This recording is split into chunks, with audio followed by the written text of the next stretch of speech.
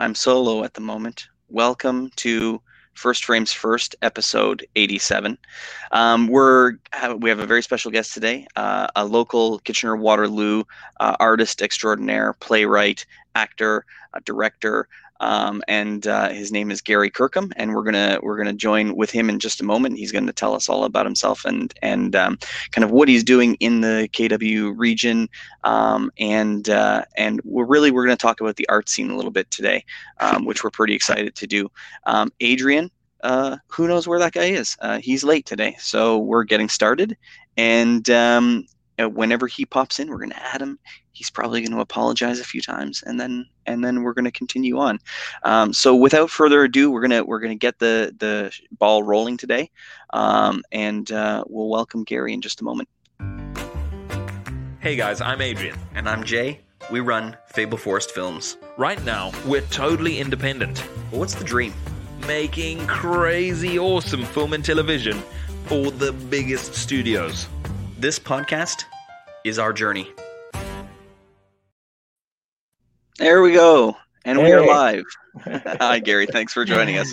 Good to be So, Gary, what I'd like to do is, first, I think we should just tell the people a little bit about yourself. But what I really want to do is kind of go way back, because you've been an artist for some time, and like looking through the sheer volume of types of things that you've gotten involved with over the years. Sure. You feel like a true artist. Some people are musicians, some people are actors, some people make films, but you seem to taste everything, and you're like a Renaissance man, which I think is so great. Am I on mute? Can you hear me? No, I can still hear you. Oh, sweet. I pressed the button by accident. I'll just tell, just for the audience, I'll tell a story about, I'm pretty sure when I met you for the first time, if I can remember correctly, when there was a time in my life where I was trying to help other people with their film projects, and so there was there wasn't the same amount, I don't think, of Kitchener-Waterloo artists and film people working together as much as there are these days. So the Facebook groups and the local ads and things like that have grown, but back in the day I would even just see people looking for help on Kijiji and those types of online classified type things. And at one point there was a group of filmmakers called the 12 Angry Filmmakers. This was Duncan Finnegan, Lyndon Horsfeld, and many others. And they started this Facebook group to say, let's all get together as filmmakers in the Kitchener-Waterloo area, and we're going to make a series of 12 films over the course of a period of time, and then we're gonna showcase them all together and bring everybody in, and we're gonna have like a film night. And I helped Duncan on one of his, which I can't remember what the name of it was, other than I had to run a lot, and it was very difficult for me as a fatter man. And but when we all is that the one in the van? Yeah, that's right. Yeah, I had to jump out the van and run down the street and climb 3 sets of stairs, and then quietly wait at the top of the stairs while all the action happened. Right. Multiple times. So that was a one take. That was a one taker too, wasn't it? That was a one taker. Yeah, it was pretty cool. And so it really gave me a chance to meet a bunch of the people in the area. But what I really liked was we all sat down and to watch all of the films. And if I remember correctly, you had a short that you directed. Did you write it as well? Directed and act. Yeah, I directed, wrote, act, edited. Exactly. And when I watched it, I was like, this is like the pinnacle of local indie filmmaking. If I remember correctly, we saw some men's butts. Yes, it was intense, and this was about I want to say like 5 to 10 minute short. It was great. It was a lot of fun. Thanks. So starring maybe Badia Abu Shakra, my partner of crime in that movie, who's Yes. a super famous actor in Lebanon, and he won Dancing with the Stars in Lebanon. So No. he's this really amazing B-level actor. This is amazing. Is Gas Van Sant huge in Lebanon? Is that what you're Yes, telling it is. It is. It's huge in Lebanon. This is so great. We So crossed the border with his face. His face got us over a border that we couldn't get over normally. We were going from I'll tell you that story later. But okay. Yeah. Well, anyways, all I was going to say was that I think we all sat down. If I remember, I think that was the princess. Yes, it was. Yeah, it was the princess. And as you do with local indie film stuff, everybody who makes something, they get up and they talk and they introduce their people and they have a little chat. And I think this was where I met you for the first time, and got to hear you speak and got to hear you tell your story about creating things and stuff like that. Yeah. So that was a lot of fun. Now, what I'd love to hear is, can you now, why don't we just step it back a little bit and start to tell me, like, when did you want to get into film? Sure. And was that really your kind of first foray into the arts, or did you start much younger in different mediums? I started when I was 18, so 40 years ago. Doing. I didn't want to ask you your age. I mean, exactly. It seems so rude. 18, 40 years ago to the month I started my theater career. Yes. And where did you start your theater career? Okay, this is a funny story because I grew up in a conservative Christian family, and so the arts were kind of taboo. Like everything is to get people saved. And, dancing is evil. Dancing is evil because it leads. Sex is, and premarital sex is really bad because it leads to dancing. So don't. Stay away from sex because we don't want people dancing. Yeah. That's right. No, exactly. And so I as an 18-year-old, I joined this missionary organization that had an arts wing to it, and it was fundamentalist. So we had a bunch of people who were artists, and they joined this missionary organization, and they were like, some of them were like serious artists. Like there was this dancer from New York and this French dancer, and like really, really talented people. And so we were all like, we were all kind of these artistic refugees in this Christian world. And within a really short period of time, maybe a year of being there, I loved art more than Jesus. And it was like, okay. Next thing you knew, you were dancing. I was dancing. I was going to gay bars, hanging out with my gay friends, and it was like, and that was it. It was that was the beginning of it, and I have not changed that similar kind of thing where I was there wanting to use art to get the lost, save the lost, but now I'm still doing art, but I really want to ask questions and kind of make the world a better place as an atheist, But it's the same for me. It's the same kind of drive and almost like a calling. You feel like this is the only thing I can really do. Well, we'll go back to the beginning, but the most recent thing that I watched of yours, and we'll try to, maybe you can entice us and tell us some secrets about what you might be working on next, and no crazy details, but the latest art installation that I watched of yours was pretty crazy. I didn't. Sometimes someone says, "This is what I'm doing," right? And you say, "Okay, that's cool.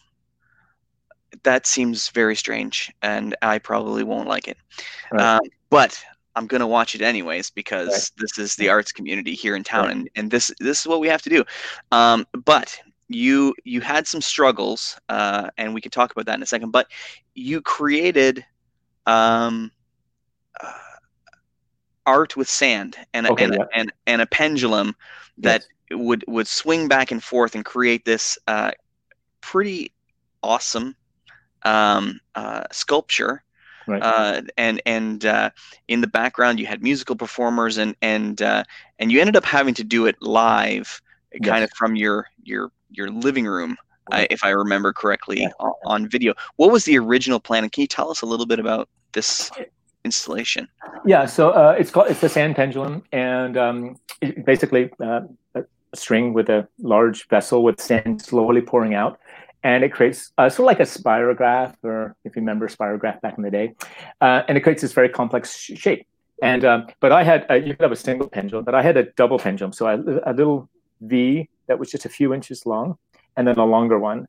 And so this one would move this way, and the longer one would move this way, and there would be the cycle, the ratio between the small one and the long one creates a Lissajous pattern, which is Lissajous pattern. Sometimes you see like those squiggly lines of two frequencies hitting each other, and you get this Lissajous pattern.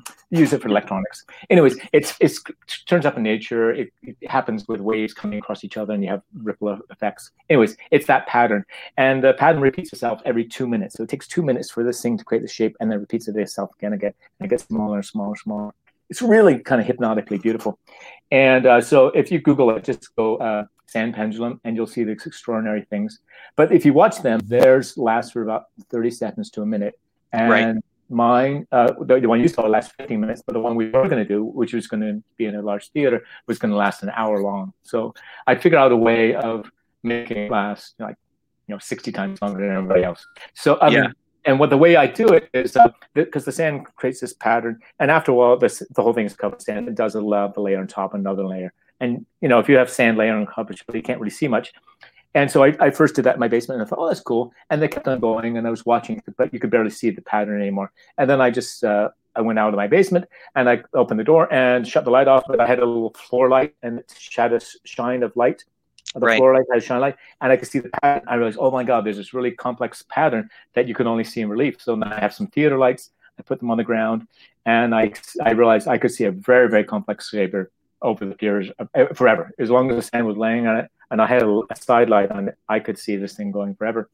And then I got obsessed with it, and I would just watch it for I sit in my basement going, this has got to be something. And I watched it for like 20 minutes, and I thought, this is cool. And I videotaped it, showed some friends, and they said, I just kind of watched that. And I went, okay. And then I have two friends who are opera singers, who are theater actors and opera singers. Right. Why don't you create this whole thing? So our original thing was going to be, I was going to put the sand pendulum at the Idea Exchange in Cambridge. We have a 25-foot high auditorium, so it would be an hour long. I built this. I went to a blacksmith shop with the two smiths and worked with them building this large pendulum that holds 30 pounds worth of sand. And and that one was going to be we were going to do an hour long, but it would eventually, that same vessel would last about 4 hours. I will say that in the midst of your now, how long was the one that we watched? 15 minutes? Just 15 minutes. Just 15 minutes, because it was a 8-foot in my living room. So I will say, at one point I watched it with my mom and my wife, and at one point we actually muted your video, and we played some piano music in the background as well. And I'll tell you, just lovely. Like you said, kind of hypnotic to watch. Now is yours on? Can people go and watch it at this point? Yeah, it's online at the Idea Exchange. If you go, my name, Gary Kirkham, Sand Pendulum, at the Idea Exchange, they have something. I'll send you a link, and then you can. I'd like to share it, because I'd like people to see kind of what it is, and then and they can even put their own music that they enjoy behind it, and it's pretty great. And so the two singers were improvising, actually, so they improvised, singing and improvising, that whole thing. And which is my background. I came from improvisation as a theater, but I create with the Empty Space theater company I work with. We do creation from improvisation. I mean, we write the plays, but we create in improvisation. Mm-hmm. And that's sort of my major skill set is probably an improviser. Mm-hmm. We've had our first foray into attempting improvisation, and let me tell you, there's nothing easy about it. So people with this skill are You know, it's something completely different than just being a screen actor or being a stage actor. Right. You know, being able to improvise as well is a whole nother tool in your tool chest. Right. So And now again, for me, yeah. I should tell you, for me, it's the easiest thing in the world. You Mm. say, I want you to improvise a movie, for example. Hire me a movie. We're gonna, you're gonna come and we're gonna improvise a movie. Like I said, sure. We'll have like 2 weeks of working and we'll improvise a movie. I go, yeah, sure. That would be like way easier. I would know that it would work. But I was built that way. Like I could improvise from a very young age, and it was simply when I first did my first improv gig. I took a class, and then they said, "Oh, we're going to do a paid gig like this." And so, this is like 30 years ago, whatever.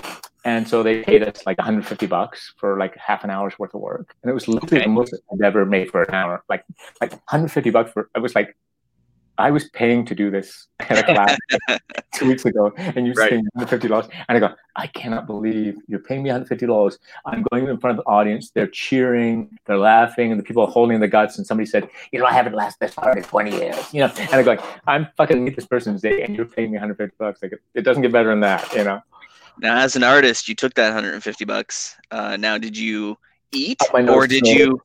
Yeah.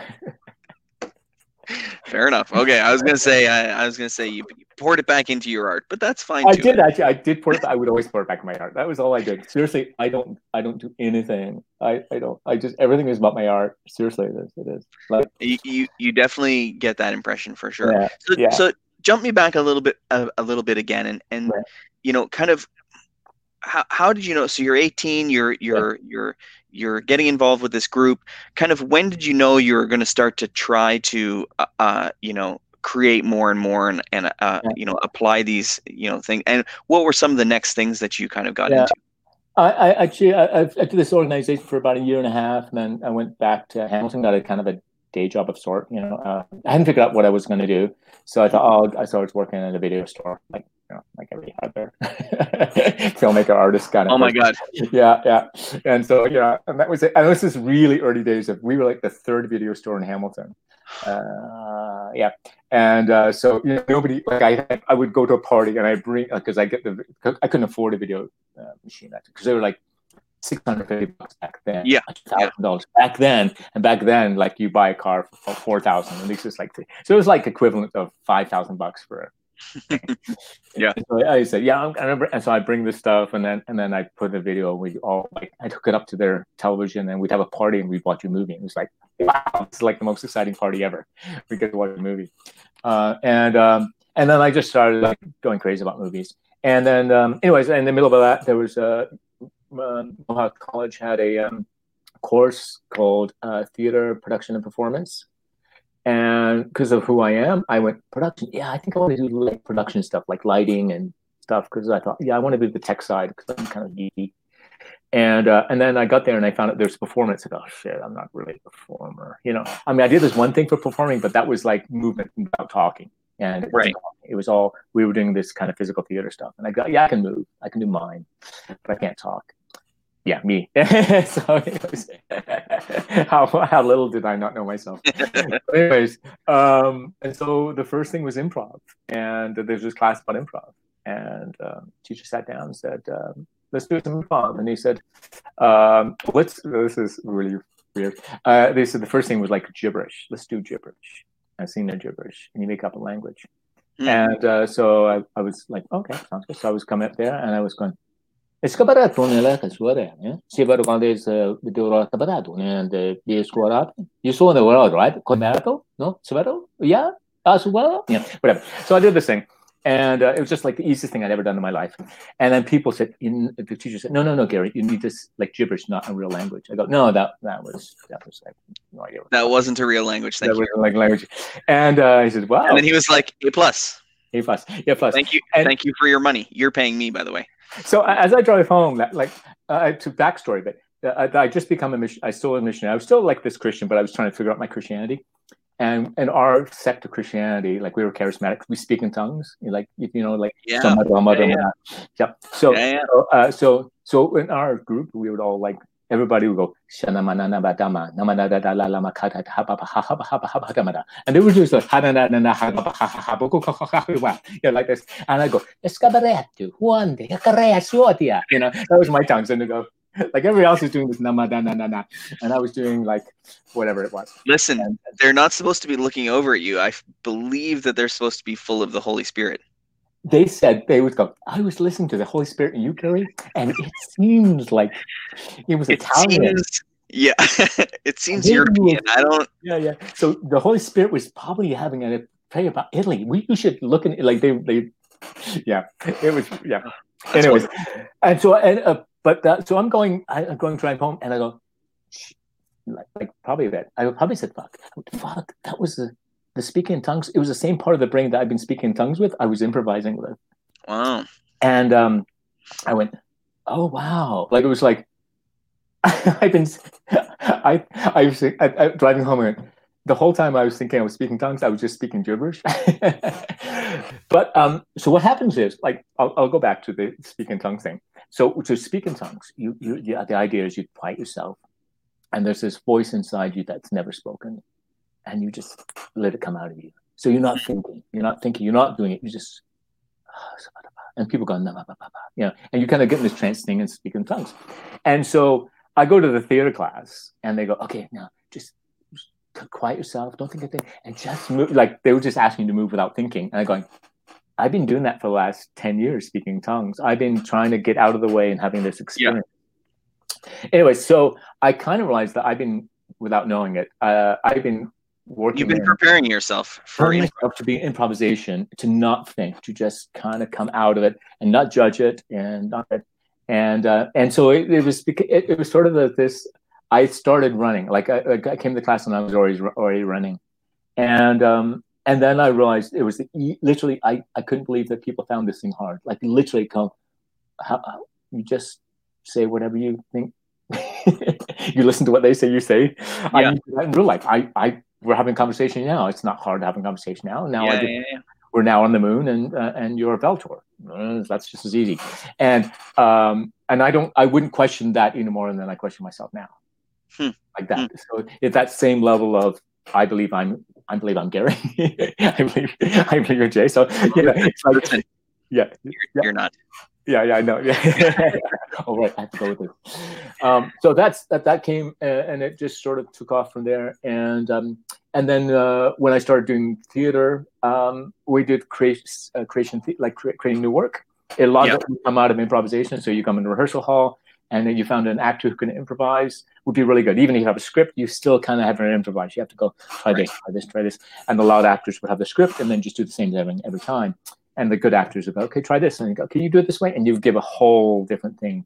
Like good actors, you give them a note and they do this. You give them a note, they do this. You can then.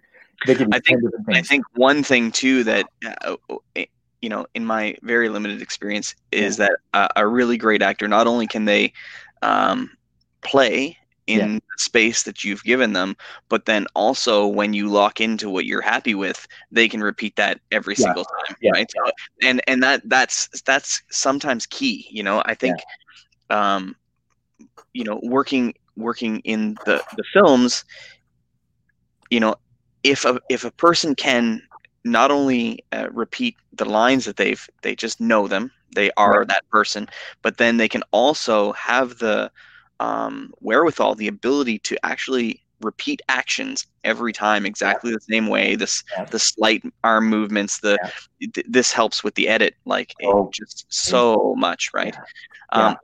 How now did the one thing that pops up for me frequently is you wrote a play called Falling, right? Falling Awake, Falling Awake. Would you say that that's one of the more famous plays that you've been involved with? Yeah, that's probably my this is the play that's probably done the most, I guess, or that the most professionally. Queen Millie of Galt, my first play, has been done a lot, but it's a lot of amateur companies. But Falling Awake has been done, like it's been done around the world. I mean, it's across America, Canada. It was translated into Italian and done in Rome. It was done in Belgium, French. It's just been translated into Arabic right now. Wow. So What is that experience like? You feel now? Did you play it as well?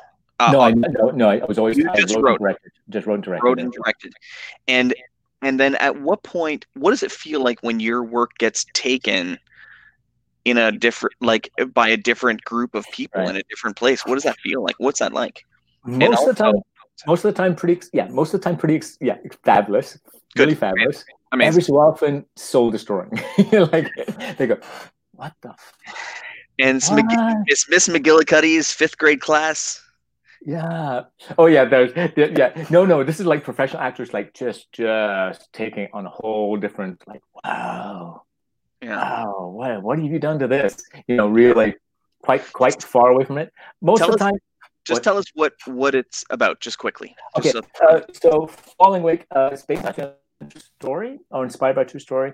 A personal story. The Lockerbie there was the Lockerbie bombing in Scotland, which is in 1988, I think it was, and that was one of the big. It was Air India was the largest. This was the second largest bombing of all time. 270 people were killed over Lockerbie, Scotland, and the Canadian on board was my childhood best friend, he was coming home actually. He was flying. He was an actor working in London, and we hung out in London together, England. And then he was coming back here to Canada. It was Christmas time with his fiancée, which was actually at the time his girlfriend, and they were announcing they were coming home to introduce us to his fiancée. Wow. And they both died in a plane crash over Lockerbie, Scotland. And the plane blew up midair, and then debris fell everywhere. And his body landed like several miles away from Lockerbie in a field in the middle of nowhere.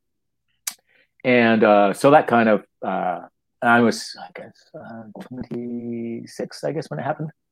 So, and like I grew up with this kid. I'd known him since he was 12 years old. Literally, like the three of him, my other friend Alan, and myself were 3 best friends.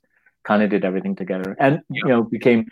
We're Christians together, went to Jesus camp together, kind of stuff, and then both became actors together. One became a writer, and the other 2 of us became actors.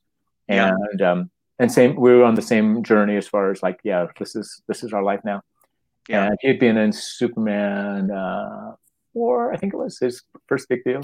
Oh, this is a great, I'll tell you the story. So this is actually, it's not in the play, but it kind of is in the play. So Paul. Got a gig in Superman 4 or something like that. I can't, whatever the one it was, I can't remember. Amazing. And so he got this movie. It was his first real movie, and it came to Hamilton. So I got this phone call from Alan. It said, "Hey, Paul's in, and we're going to see bunch of us going to see the thing together, his movie, and we're going to surprise him. We're going to phone him in England and say surprise." And there's like, maybe 5 or 6 of us or 7 of us are going to come and see it. So we get to the apartment. There's like 30 people there, like there's this huge party of all of us. And we're in this small apartment, and we're all meeting there. We're going to have this little chart here, and we're going to phone. So we're phoning up, and it's like, we're going to see the 7:30 show, whatever it is. So it's like 6:30, and we're phoning up. And then his phone rings, and somebody says, "By the way, what time is it in England?" He goes, "Oh, well, I don't know, about 1 o'clock." Hello. It's like 1 a.m. It's awesome. He goes, "Oh, hello, yes, hello, it's Paul there." "Oh, no, yeah, right, sorry, no, sorry, well," and then they told, "Well, no, it's a bunch of us friends. We're in Canada, and we're all watching Superman 4. Yeah, we were going to surprise him." "Oh, he's not. Okay. Do you know where he could be?" "Okay, yeah, okay, I'll take that note. Okay. Do you think it's all right?" "Yeah, okay. Okay." So, and we woke up, like, when we called like 3 or 4 times, waking up all of Paul's friends in around England, trying to get a hold of this guy to try and surprise him. And of course, none of them, like, those Canadians are assholes. Yeah, we're assholes. We're just waking up people, but everybody else tells us like they're groggy, and they go, "Oh, what a sweet thing to do! Oh, that was sweet. Too bad he doesn't know about this. He would have loved that. All right, I'll give you another. I'll chat with you in an hour." Yeah, exactly. Exactly. So anyways, so we call all these people and couldn't get a hold of them. And then Paul used to be a magician, so he did magic tricks. And that was his thing. Like as a kid, actually 15, 16, he like ran away and joined the circus and joined this magic company and was touring around with his magic company. Like he just did this stuff. He was just his mom was widowed, and he kind of grew up really fast. So anyways, so he did this magician friend. One of his magician friends came and said, "Oh, okay." He said, "Oh, I was going to do a magic trick on Paul's behalf. It was supposed to be a phone trick, but oh crap. Okay, but I'll do it for you guys." He said, "Okay." So Paul's friend goes, "Okay, I just want you to check my sleeves." And he checked my sleeves, check my jacket. Is there anything? Okay. And he stood at the doorway. He said, "Okay, I want everybody to count to 3. I'm going to come out." Okay. So he closes the door. We go 1, 2, 3. Opens the door, and it's our friend Paul. And Paul goes, "Surprise!" This is amazing. And we're going, and it was just like, I've never had this moment where it was like, and it was just like dead silent. Like he was surprised, and it was just dead silence. It wasn't like a cheer. It was just, wow, this is great. And then it was like, and then a girl screamed. Another girl started bawling, and then we just like started like applauding and just like gave him a standing ovation, applauded, and then went crazy. And then now he came with you to see the movie, and he was like, "That's me right there." So then we go to the theater, and like we all went, and we're really excited, and there's like 5 people in front of us. That's it. This movie. You haven't seen Superman 4 for that reason. Nobody saw Superman 4. So I think we're there. You guys. Yeah. And then we're there, and we're having the time of our lives, and just cheering the whole movie. It's like the best movie of all time. We're cheering the beginning like this, and then finally Paul comes up, and he plays this submarine guy pressing buttons, launching code, and he goes, so it's a little small, like he has 3 lines, right. And he's like this, go crazy for it, and then the people in front going, "Do you know him?" "Oh, it's him, it's him." Would you guys like an autograph? Yeah. And so how did that make it into the play? So that's the kind of magic that Paul was. Like he would do this. Like if Paul was going to do magic, that was what it was.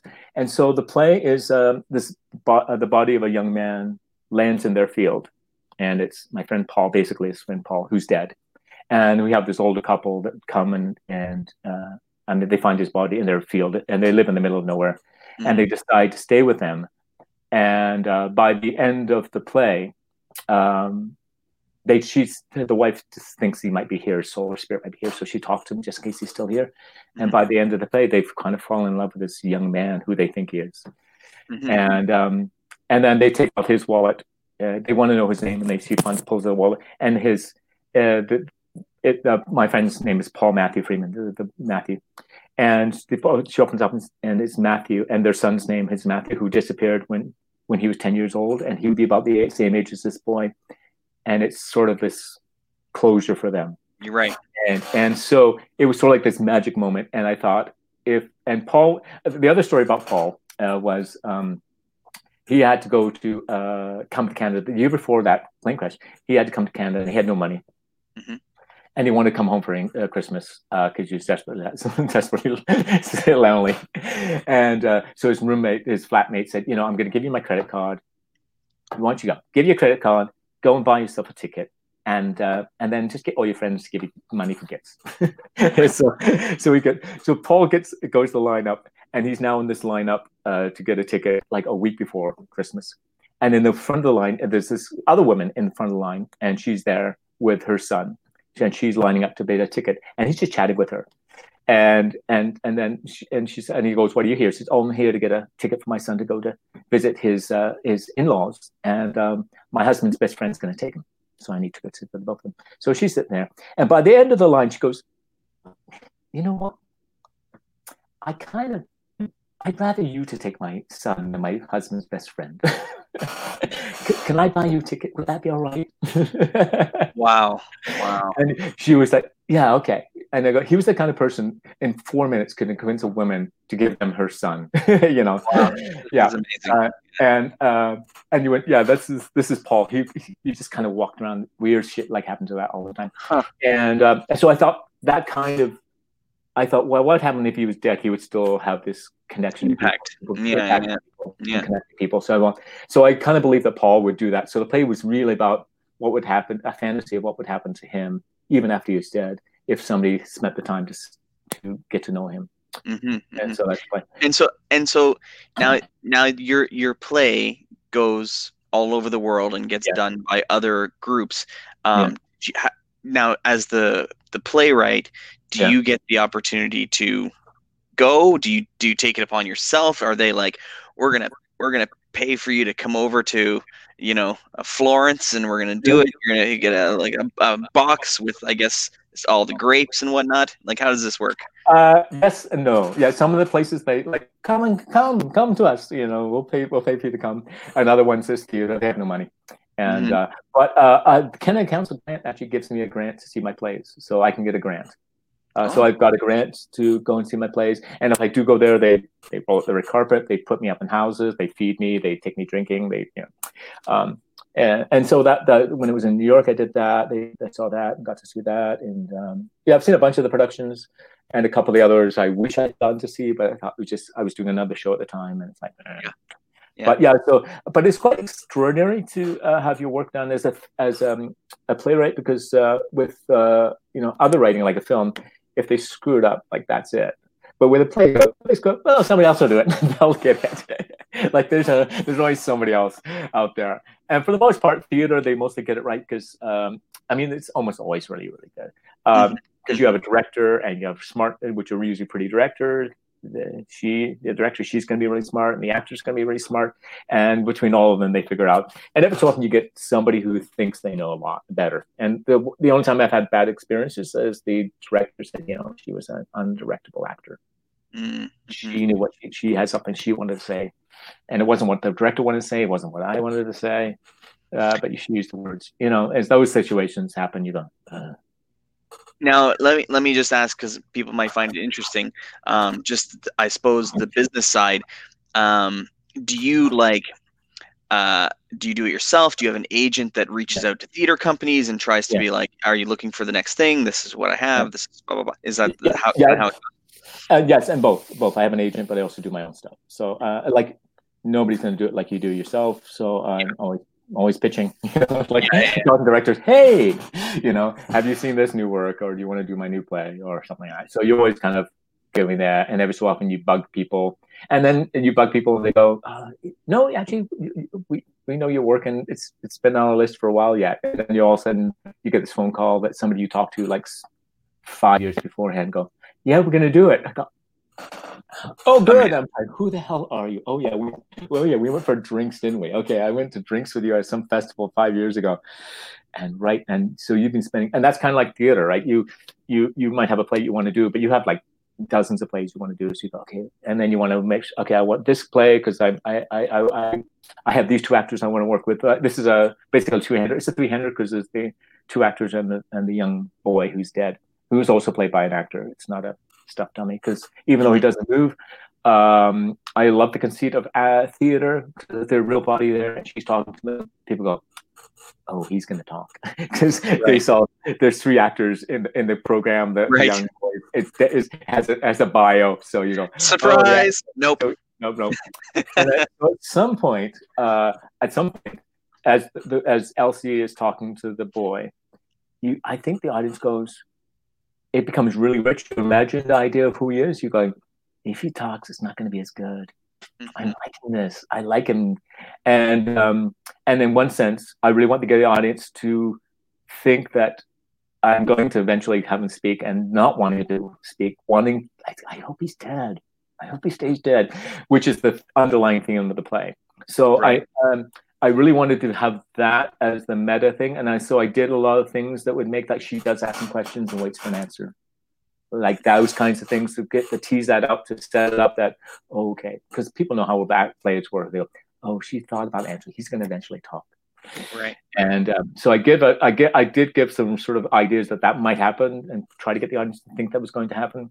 And then wanted them to not think it. And that was kind of based on Eugene Ionesco's play, The Lesson, if you're familiar with that. It's a two-hander with this woman who goes to this professor, and he's going to teach her all knowledge. And so it's this absurdist play, but he's going to teach her all knowledge, and it's really, really funny. It goes back and forth. They have one repertoire, and the teacher speaks a mile an hour, and just it's very funny.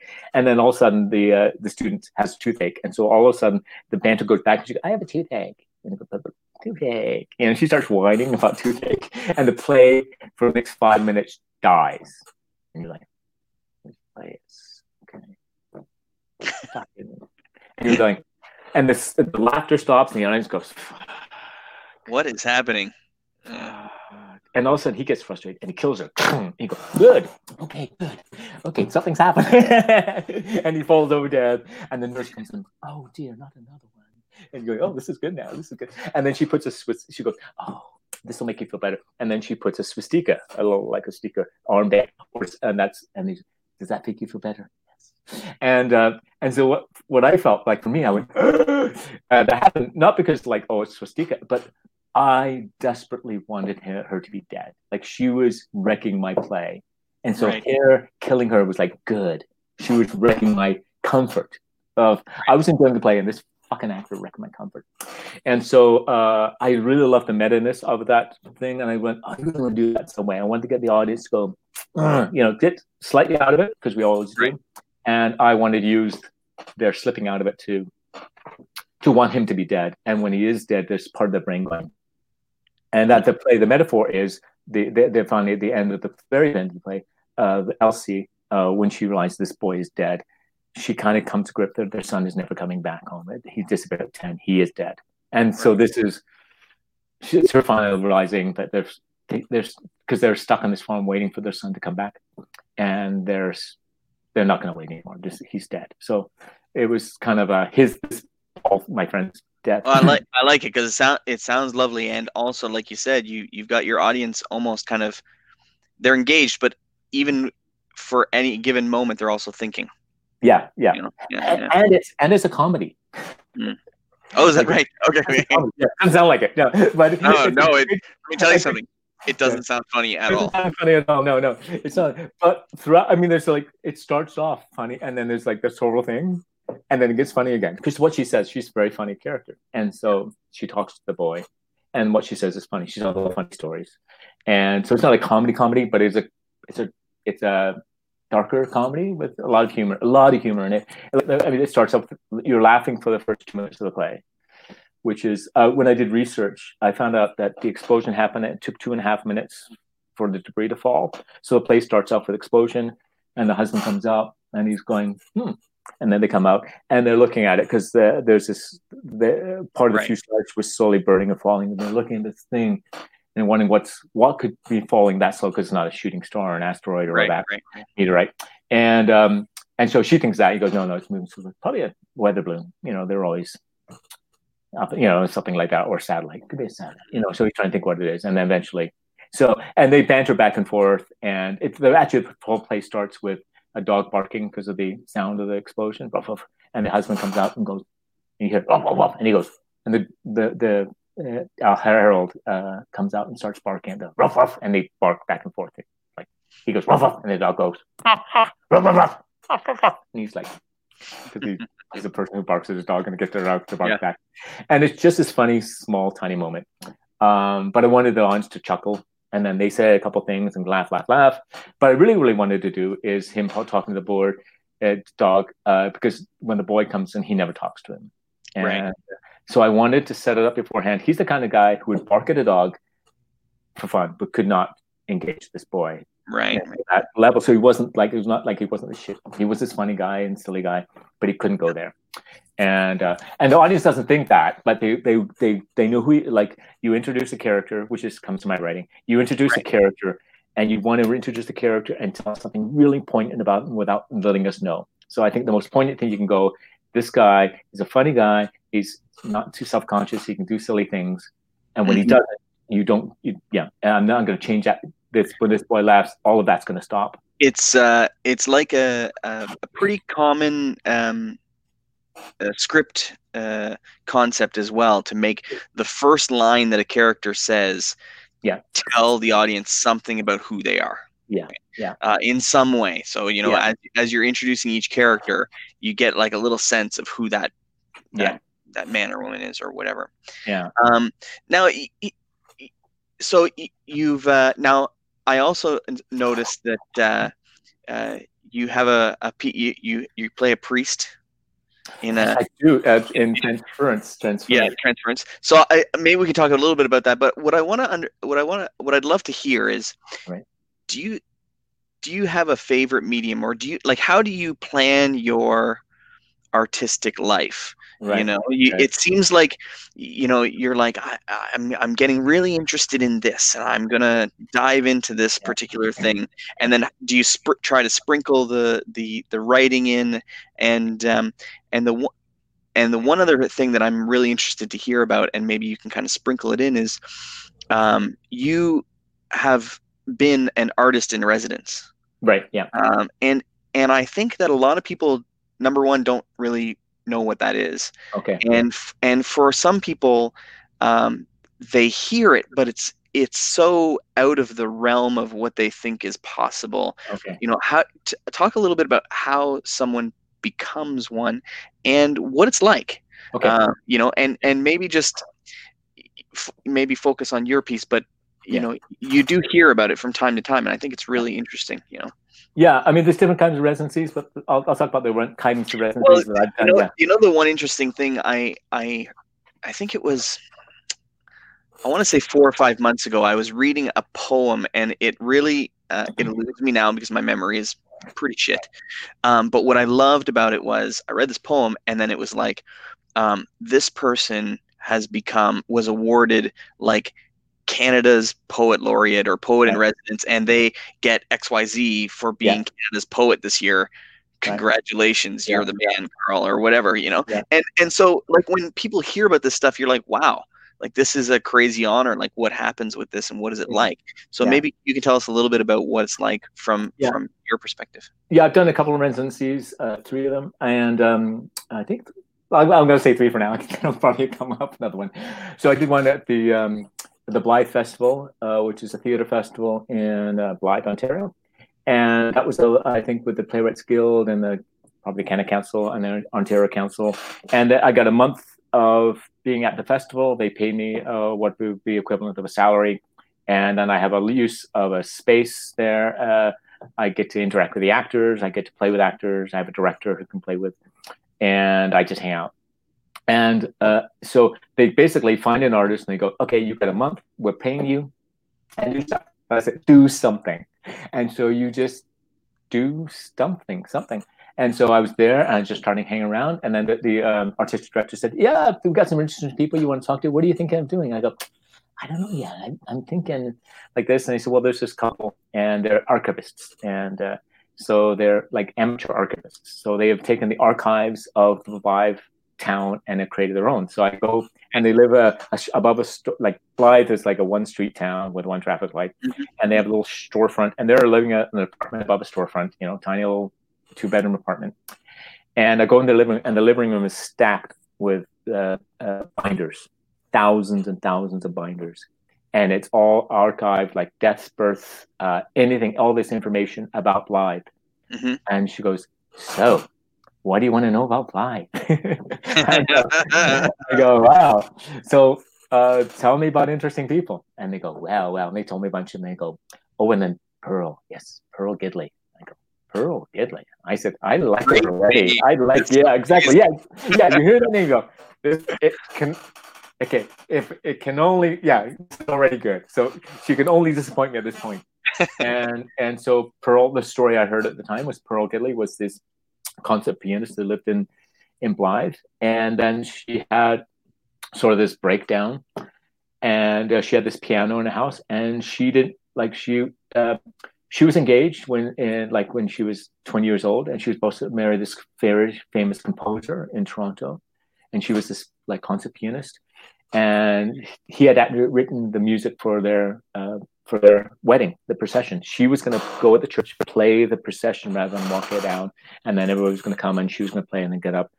And so she got a telegram the morning of from him, said, sorry, can't go through with it, heading west.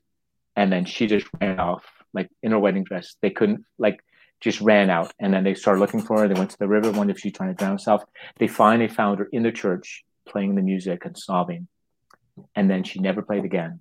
Played it again until 40 years later, in the 60s, late 60s, all of a sudden she had a rooming house with her sister, and she was starting to play again with these hippies. And I went, wow, what was the story? That's crazy. That's crazy. And I go, so this is the story. You can only do that sort of deep dive in Blythe. Yeah, right. You can't do that in Toronto, or it's impossible. It's possible. And so that's the story. And then it's really interesting happened. I said, I like the story. I just don't like hippies. You know, like, I mean, I like hippies. Like, I'm probably a hippie, but I don't love the stereotype. And then it says, well, there's another guy you can talk to. And I go, okay, he wants to talk to you. And it was this Mennonite guy, and he was he was a deserter from the U.S. Army. And he was a conscientious objector. And he, I don't know if you're familiar of the guy that embalmed himself, like burned himself in front of the steps in Washington, in front of Frank McNamara's office, who was the Vietnam War guy, was a Mennonite. And so he was thinking, do I embalm myself? Do I burn myself as a protest? And he was so like damaged about this, and came to Canada and became a farmer. And I go, fuck, it's the guy that she's going to meet is a deserter. And at that time, this was just about 10 years ago, we were hearing about the Iraq War, and there were deserters from the U.S. Army into Canada. Mm-hmm. I met one. And they were trying to send them back, right? Yeah. And there was. Well, he was hiding. Okay. Yes. Okay. He was a bartender working under the table at a bar in Toronto. Very cool. Yeah. Very cool. Very cool.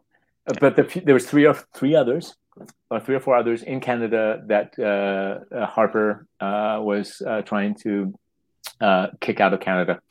And as I did research, I went back in the 60s. There was a bunch. I said we had like a couple of thousand. So I did research. 200,000. 200,000. That's a big portion of our population here. That is a huge population. And Canada just went, sure. This is Trudeau. Trudeau says the status of an American, the military status of American coming across into Canada is none of our business. And so all of a sudden they just came in. And they were the draft dodgers could come in. The deserters was a different thing. You had to kind of sneak in. Deserters couldn't come across the border because that we did have a rule about deserters in Canada, but it was still not. We weren't sending them back, but we couldn't. And now, what did you took this and you? I turned this into a play about this deserter who comes to stay with the women, and he is the reason that she hasn't played for plays again, and she plays again. That's lovely. Yeah. And so that's the play is her healing, him healing, because this is one of my favorite writing stories. So my director was Miles Potter, who's Stratford Festival. He's probably one of Canada's top directors. So a lot of people have Miles Potter as their like one of my writer friends that Miles Potter is probably my favorite director. Like amazing director. Love him to pieces. Great guy. And so we're working together, and he's like my dramaturg. Like sometimes you have a dramaturg is sort of like an editor for a book, a dramaturg is for a play. And sometimes they have dramaturgs, so it's just like you have a dramaturg, you have a director and writer. And Miles likes being a dramaturg. And that's my default. If I'm kind of a dramaturg who's going to work with me sculpting the play, I'd rather be a director rather than a dramaturg who's literary. I'd rather be a director who knows actors. He's going to be actors. Right. Anyways, so my first. He's thinking. He's not only thinking about the script, but he's also thinking about how he's going to pull it off and on stage, or what small changes you would make to make it easier, or what actors can do, what they can't do. Yeah. So this is one of my meetings with him, and we met in Stratford because that's our meeting ground for both of us. His wife works at Stratford. So anyways, we're he's at a booth. I come in, I'm sitting down. He says, "Yeah, just a minute, Gary." And he goes like, and he's writing. He's on his computer. And, fuck.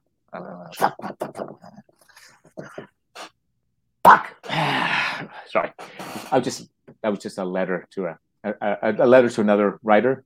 I just he said, it was brutal. I just hate that. And it's like, I just hate that. I go, oh Jesus, Miles, you cannot fucking do that with me, man. You cannot do that. Just send it to me. I'm a big boy. I don't question it. Don't worry about it. Just say whatever the hell you want. I do not care. I am not care. I don't care at all. But you cannot possibly hurt me.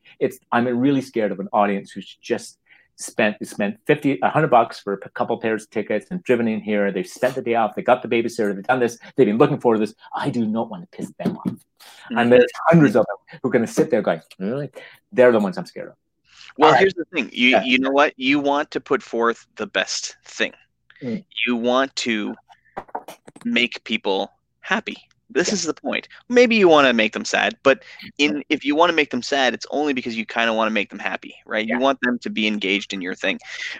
Adrian and I were talking to a good friend of ours a couple days ago, and he read our first draft of a new script that we're working on. And he was like, okay, don't take offense. We're like, don't worry, hit us. Yeah. He was like, I don't love any of your characters enough to care if they die. And we're like, oh, okay. There's work to be done. It's fine. It's fine. Yeah. Oh, this is so heartbreaking, but it's okay. We're back at it, Yeah. But thank God for him, because if he said, that's pretty good, you have an audience going, oh yeah, 100%. That sound of an audience not giving a shit. Yeah, is horrible. Yeah, no, you need. I've heard groans with people you trust. Yeah, you need people you trust, and you need people that will tell you. Oh, but then eventually, then once you're happy and you've done your best, then just go for it. You don't have to, write it so many times that you never make the thing.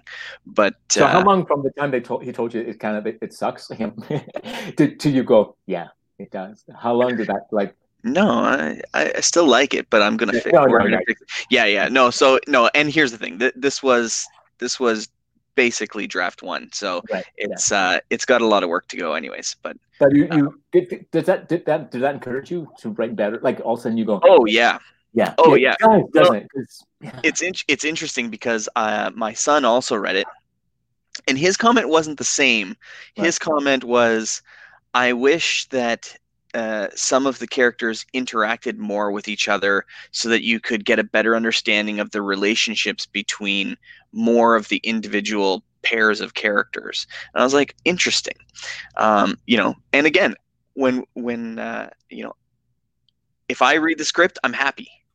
Right. But hearing other people's thoughts, I'm like, okay, I see what you're saying, and I don't disagree, and it's time to make it better, right? And to work through it. So you know what? Script writing, playwriting. I mean, playwriting is fascinating to me. Yeah. Adrian wrote and directed Bickerman's Grove, which was our second feature, and he wrote that like a play. Right. And when we filmed it kind of like a play, even though it was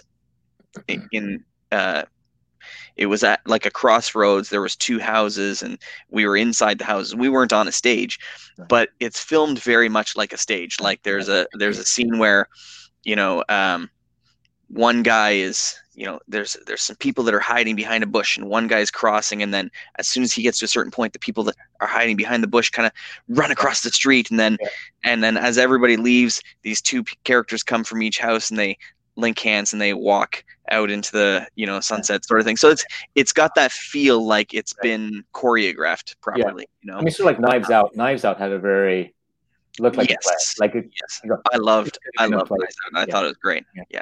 And it had that theatricality that you go, it's so much based on people in the room saying stuff, Mm-hmm. And if it's well done, it's fabulous, I loved it a lot. I loved it a lot. I haven't seen it a second time yet. The one other thing I thought was really nice was it was very colorful. Yeah. Like the colors were very vibrant for a movie that didn't really need it. Yeah. I saw it in the theater and I really enjoyed it. Yeah, that's pretty great. Yeah.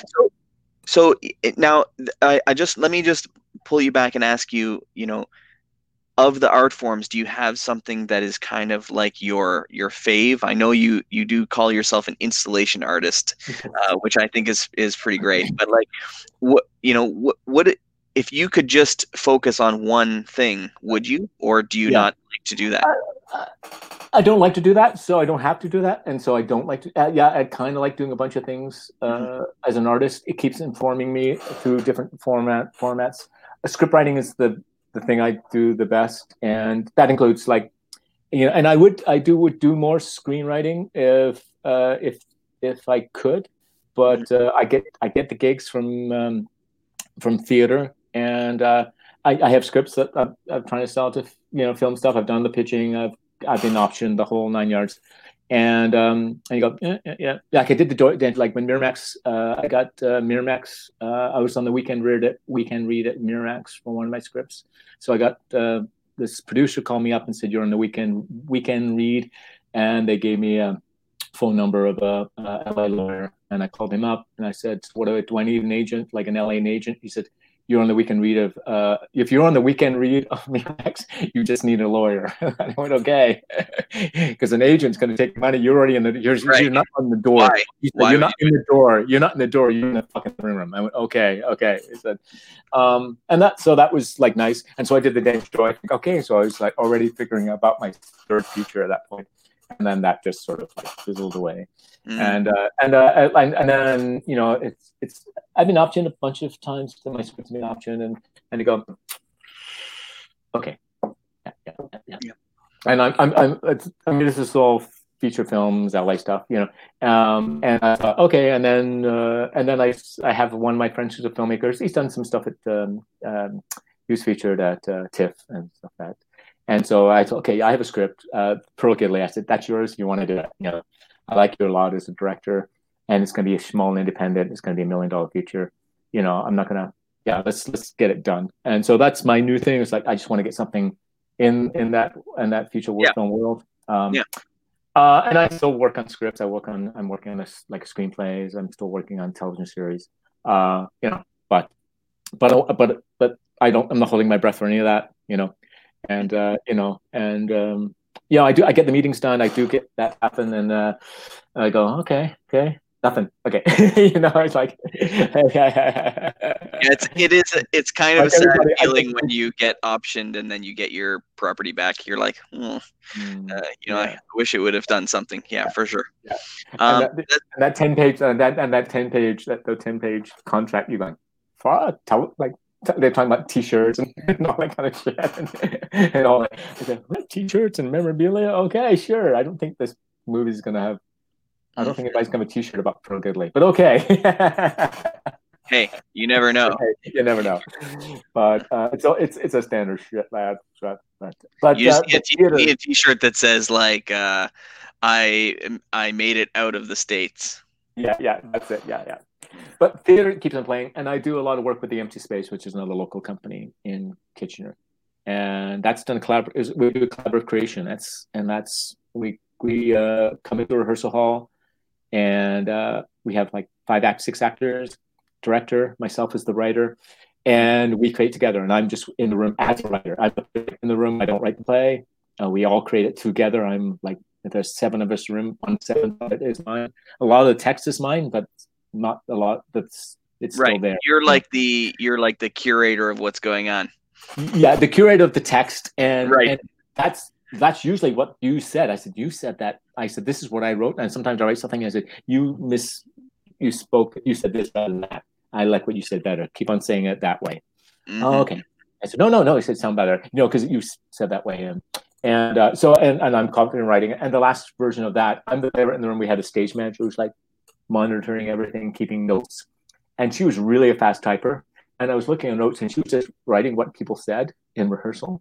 I go, do you want to keep on doing that? So then I was doing this, and she was doing that, and we had a Google Doc in front of us. And she was looking at it, and I was there, and I would just like, all of a sudden she would put that, and I put a little highlighter on something and highlight something as it was going by.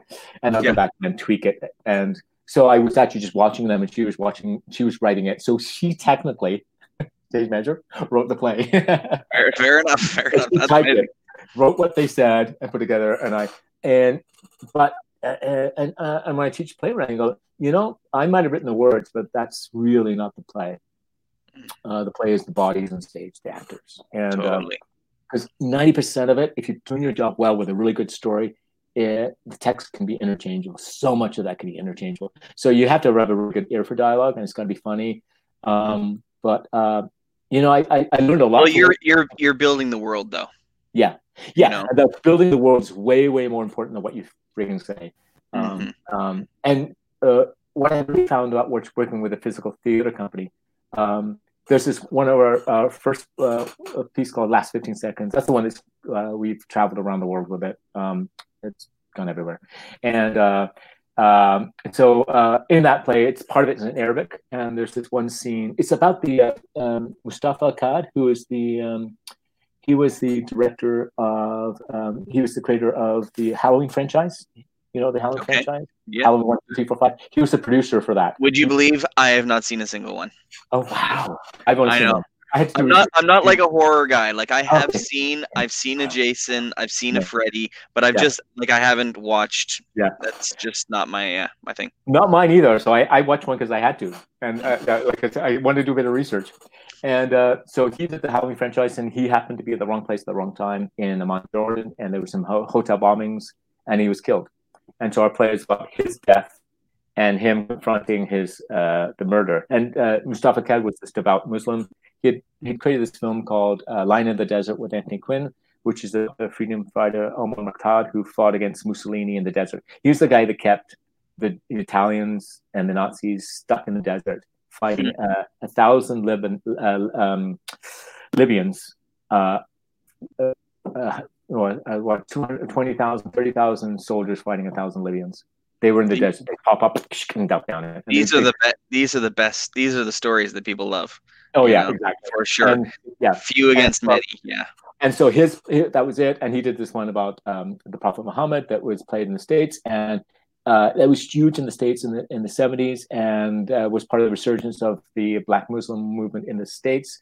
So Muhammad Ali saw that film, as all these people had seen that film, and Muhammad, one of his disciples, was a black slave that he freed. So in the middle of the race riots, they said, Christianity is repressing us, but Islam is freeing us slaves. So that was the big reason why Islam, Nation of Islam, and all that stuff that happened in the States was part of the anti-black, the pro-black movement and the anti-racist movement. He was in the wrong place at the wrong time and died.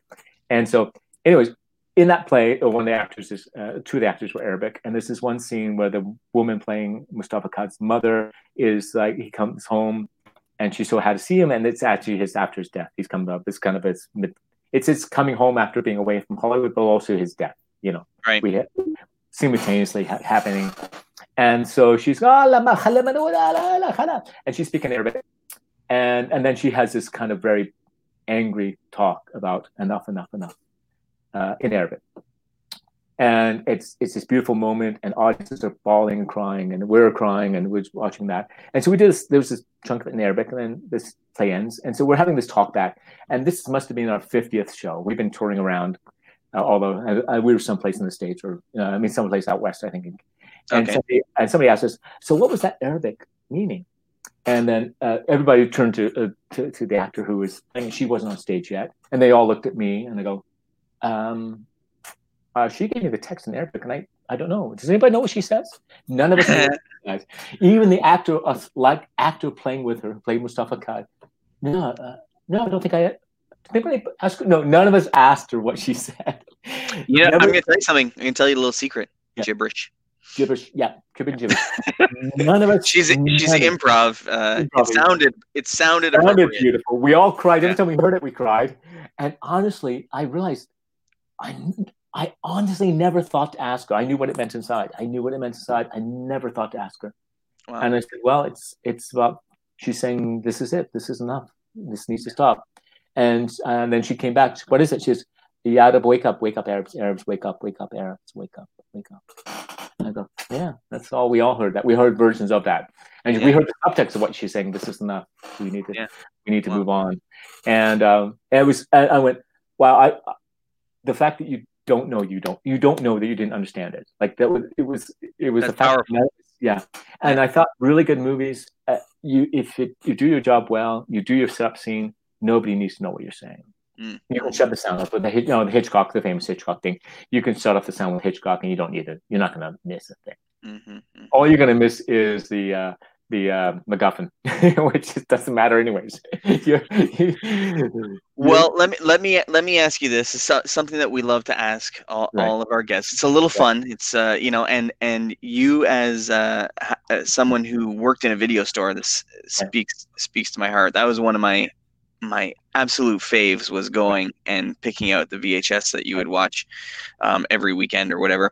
But so we like to ask people, if you had to take 3 movies to the desert island to watch again and again, these are your guilty pleasures, not the best movies. Okay. Not your favorite movies, because sometimes your favorite, you can't watch it every day in a week. What are some of your guilty pleasures that you love and you can watch again and again? Let's try to give us 3 of those. Okay. Lord of the Rings. The 3 of them. I could just watch it like. This is Zach Parsons. Do you know Zach Parsons? Yeah, I know Zach. Yeah, I've worked with Zach quite a few times. We asked Zach, and he goes, Lord of the Rings, Fellowship of the Ring, Lord of the Ring, The Two Towers, Lord. I'm Clash of the Trilogy as one film, so they split up for economic reasons. Fair enough. I watch them all together. I don't care, because there's 6 books in the books anyway. So the book strategy is 6 books. All right, give it something else. What is it? Jeez. If it's on, I always have to watch it with Field of Dreams. Oh man, good one. Yeah, that's excellent. Yeah, my sons have still not seen Field of Dreams. Oh, really? Okay. Yeah, it's got to be on the list. Yeah. Sure. So I could watch that a bunch of times. Gosh, it'll change every day too. Like if you ask me tomorrow, it'll be different. But and Emily, I just love Emily. You know what? That's one of Adrian's favorites, and I have it. I've never seen it. Oh. And it sits on my shelf, and. Stupidly, I just keep I don't know why. I keep pushing it off. Maybe it's just I'm not in the mood for something new. Maybe I'm not sure if that doesn't make sense. But anyways, and you missed the boat on that one. You missed the boat on that one because it's so copied. But when it first came out, is that right?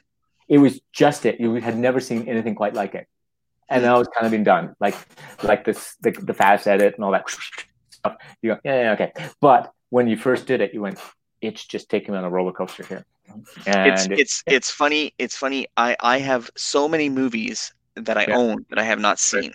Yeah. And I've been going through a project where I slowly, with my family, we watch all my old VHS tapes one at a time. Okay, great. And then once I'm done, I put them in a box.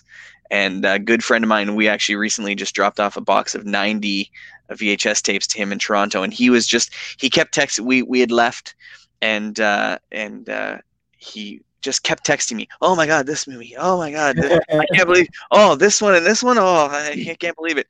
And so but it's fun because number one, classics, many classics, and number 2, sometimes I've just had them and have never seen them. Really? So you watch these old classics that you've never seen before. And even, I just watched Little Miss Sunshine. I don't know if you saw that. Yeah. But I just saw that for the first time. Oh, really? Okay. A couple months ago. So it's, you know what? There's so much content in the world. Yeah. You watch so much stuff. You watch so much TV, so many movies. I do. I try to soak it all in, Yeah. But still, there's so many great things out there. So I love getting I love hearing what other people love. Okay. So that way I get little, tips. Okay. Some Like It Hot. Oh, I got to put Some Like It Hot back on that list. Okay, something has to go off. Some Like It Hot got on that list. Have you seen I haven't. Is this Marilyn Monroe? Yes, it is. It's Billy Wilder. Billy Wilder. I think directed that. Yes. Is this just Is this Diamonds Are a Girl's Best Friend? No. That's Diamonds Are a Girl's Best Friend. I think that's the Okay, one. fair enough. I think my wife was watching that one and Some Like It Hot, and I did catch a little piece of it, but I have not seen the whole thing, so So no. Tony Curtis and Jack Lemmon are dressed up as women musicians in an all-girl chorus because they're running away from the mob in Chicago because they witnessed the Valentine Day massacre. Okay. And it's Billy Wilder at his best. It's very fast, and it's still funny, and it's got the best last line of any film ever written. The last line is the funniest line ever. Just hit me. Nobody's perfect. Oh, fair enough. Fair enough. And right, well, it's not a funny line. Like, it's kind of like, but the context and the delivery. The context of where it came in. And that was Billy Wilder's, like, that's the line we're going to put in now until we find a better line. And then the actor hit it out of the park. And he went, that's it. It is that line. And it is the best line ever. They thought, okay, what will be a better line? There's got to be something better than that. That's just too there. But it was just there. Now, if people want to follow along with you, Gary, on your adventures, is Facebook the best for you? Yeah, I'm Facebookable, and that's how I post all my stuff and my latest adventures. You are a voracious Facebooker. I'm pretty sure. Like, I'm pretty post whatever I'm doing next is there. Yeah. Amazing. Now, can you give us tell us a little something? Give us a little something. What's next for you? Okay, I'm working like 4 projects right now, so like this is my life. But yes. I'll tell you one really interesting one that has a sort of Kitchener. Not sort of a big Kitchener thing. Several years ago, I was commissioned by the Women's Crisis Services Center. I've worked with them before. I'd done a couple of videos with my one of my partners I worked with, which is Dwight Storing. He's a local documentary filmmaker, writer. And so Dwight and I worked together a bunch of times, and they said, "We love your videos." And they said, "Gary, you do a play." And Dwight's written short one-act plays. He's a writer, but he's a documentary filmmaker. So, and I said, "Yeah." She said, "Could you write a play about domestic abuse?" And I thought, "There's no way I can write a play about domestic abuse." But I said, interesting. I've been wanting to do a verbatim play. And verbatim play is basically a documentary play where you do interviews, and the play is just what these interviewees say. I said I could do a documentary play. So we would interview women who have been in the abusive situations, and the play would be just their text. And I said, what is a really powerful way of doing that is actually doing that as a reading piece. So you have community members, you have the mayor, you have the chief of police, you have all these community members reading this text. And it's a very powerful story, and we'll assemble it like a play. Yeah. And so we had a bunch of women who abused. And in the middle of all of that, while we're working on that, we're at the Women's Crisis Services, and they're saying, they've been so troubling watching the trial at the time with the Denise Bordeaux murder trial. She was the Indigenous woman that was murdered by her boyfriend, and she was dumped by the Grand River. And there was a murder trial about 5 years ago. And the murder trial was happening in the middle of all that. And I said, it's interesting. I said, there's this kid I used to teach, and he's been posting about it every day. He must be connected. I'll reach out to him. So I connected this kid named Zach. I said, "What's your connection to the crisis services?" And he says, "That's my aunt, and I'm the spokesperson for the family, for the press." Right. And I told him we're doing this page about domestic abuse. Do you want to talk to us? And he said, "I need to talk to you." I said, "Okay." So we're doing interviews right now. What about tomorrow? I said 4:00. He says, "No, the trial ends at 4:30, and I have to talk to the press. How about 5?" I went, "Okay." So he came. And I said, he said, "Oh gosh, I was just out there." He was just like trying to get out of his head. And I said, "Right. So tell me about your aunt." And an hour and a half later, he told his whole story. He says, "Okay, that's it." And we're like drained. And then the trial went on. And basically in the murder trial, they had to go to trial. They knew who did it, but they had no proof. Basically, her body was found by the Grand River, but it was found like 3 months later. So there wasn't enough evidence, like animals had got to it. So they didn't know how she died, let alone who did it. So, but they kind of knew he did. They all knew he did it, but they just couldn't prove it. And in the middle of it, just before the trial happens, Denise Bordeaux's mother found a letter that she had sent to her that she had written to her boyfriend, telling him that she was going to leave him because the abuse has been bad. And she said, "I know you said if I ever left you, you would kill me and dump my body when nobody will ever find me." That was in the letter, and that was read at the trial. And then the family gave us the letter and said, "Would you like to have that?" So we have an indigenous woman in the play reading that, and the murder trial, and then he eventually got jailed. So that becomes part of the play, and that was like the huge part of it. And then the missing. So we're going to cry. Cry. And so I did that play. And so I did that play, and it was a bunch of times. And then a bunch of people asked us if we could do that. And again, this was for a fundraiser. So we talked to the Women's Crisis and said, people want to do that. And I said, I'll be happy to do it, but we just won't take any royalties from it. And then they'll do it for a fundraiser. And then when I was in Tunisia, I was talking to this artist there, and I told her this play, and she said, "I'd like to do an Arabic version of that."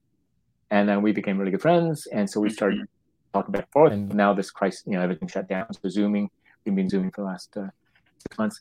And she said, "I'm going to do Arabic. Like, I'm not going to translate. I'm actually going to my own women." And she said, "I'd like to do it in another country." And then I was being interviewed on a Zoom meeting like this from this company in Mexico. They were talking about what artists are doing around the world. And afterwards, I talked about this woman I was doing this piece about domestic abuse, and we're going to do English and an English part of it and an Arabic part of it. And we're looking for another partner. And she said afterwards, "I want to be the other partner." Right. And so we have the three of them, Giselle, and myself. Where three of us are working about domestic abuse. So I've already had my core, and my play was originally 12 characters with Dwight. Our play was 12, and now we're just having the murder trial is all we're dealing with, and then they're doing their piece as well. And then we're going to hopefully bring it up to Canada, and we're talking about taking it to Turkey and Russia. Wow, amazing! So, that's very exciting. Very exciting. Yeah, so that's you live in a very interesting. I don't know. It seems wonderful. A very interesting life of a cultured and world traveling artist. And so I really appreciate you being on the show and sharing kind of some of your history, some like a taste. So I hope that people hunt you down on Facebook. I'm gonna put some links to some of your stuff in the show notes when it goes up on the site, and I just hope people continue to support you, but support the arts and all this great stuff that's happening in a great city, Kitchener. We have such a vibrant art. I mean, like what we're doing. Like there's so many of us who just kind of bang into each other and go, "Yeah, we should work. We should do something." This is it. Hey. Yeah, we should do something, Jay. I have something. After the show, I'm going to pitch something to you. All right. It was amazing. All right. Well, thanks, everybody. I hope you enjoyed. And as always, I don't know who we're going to talk to next week. Next week's a mystery, but we will see. And if we don't have a special guest, then we're going to give you guys a quick update on how everything is going with Shifted and our horror feature that's in post-production right now. But until then, dream big and work hard. Thank you, everybody.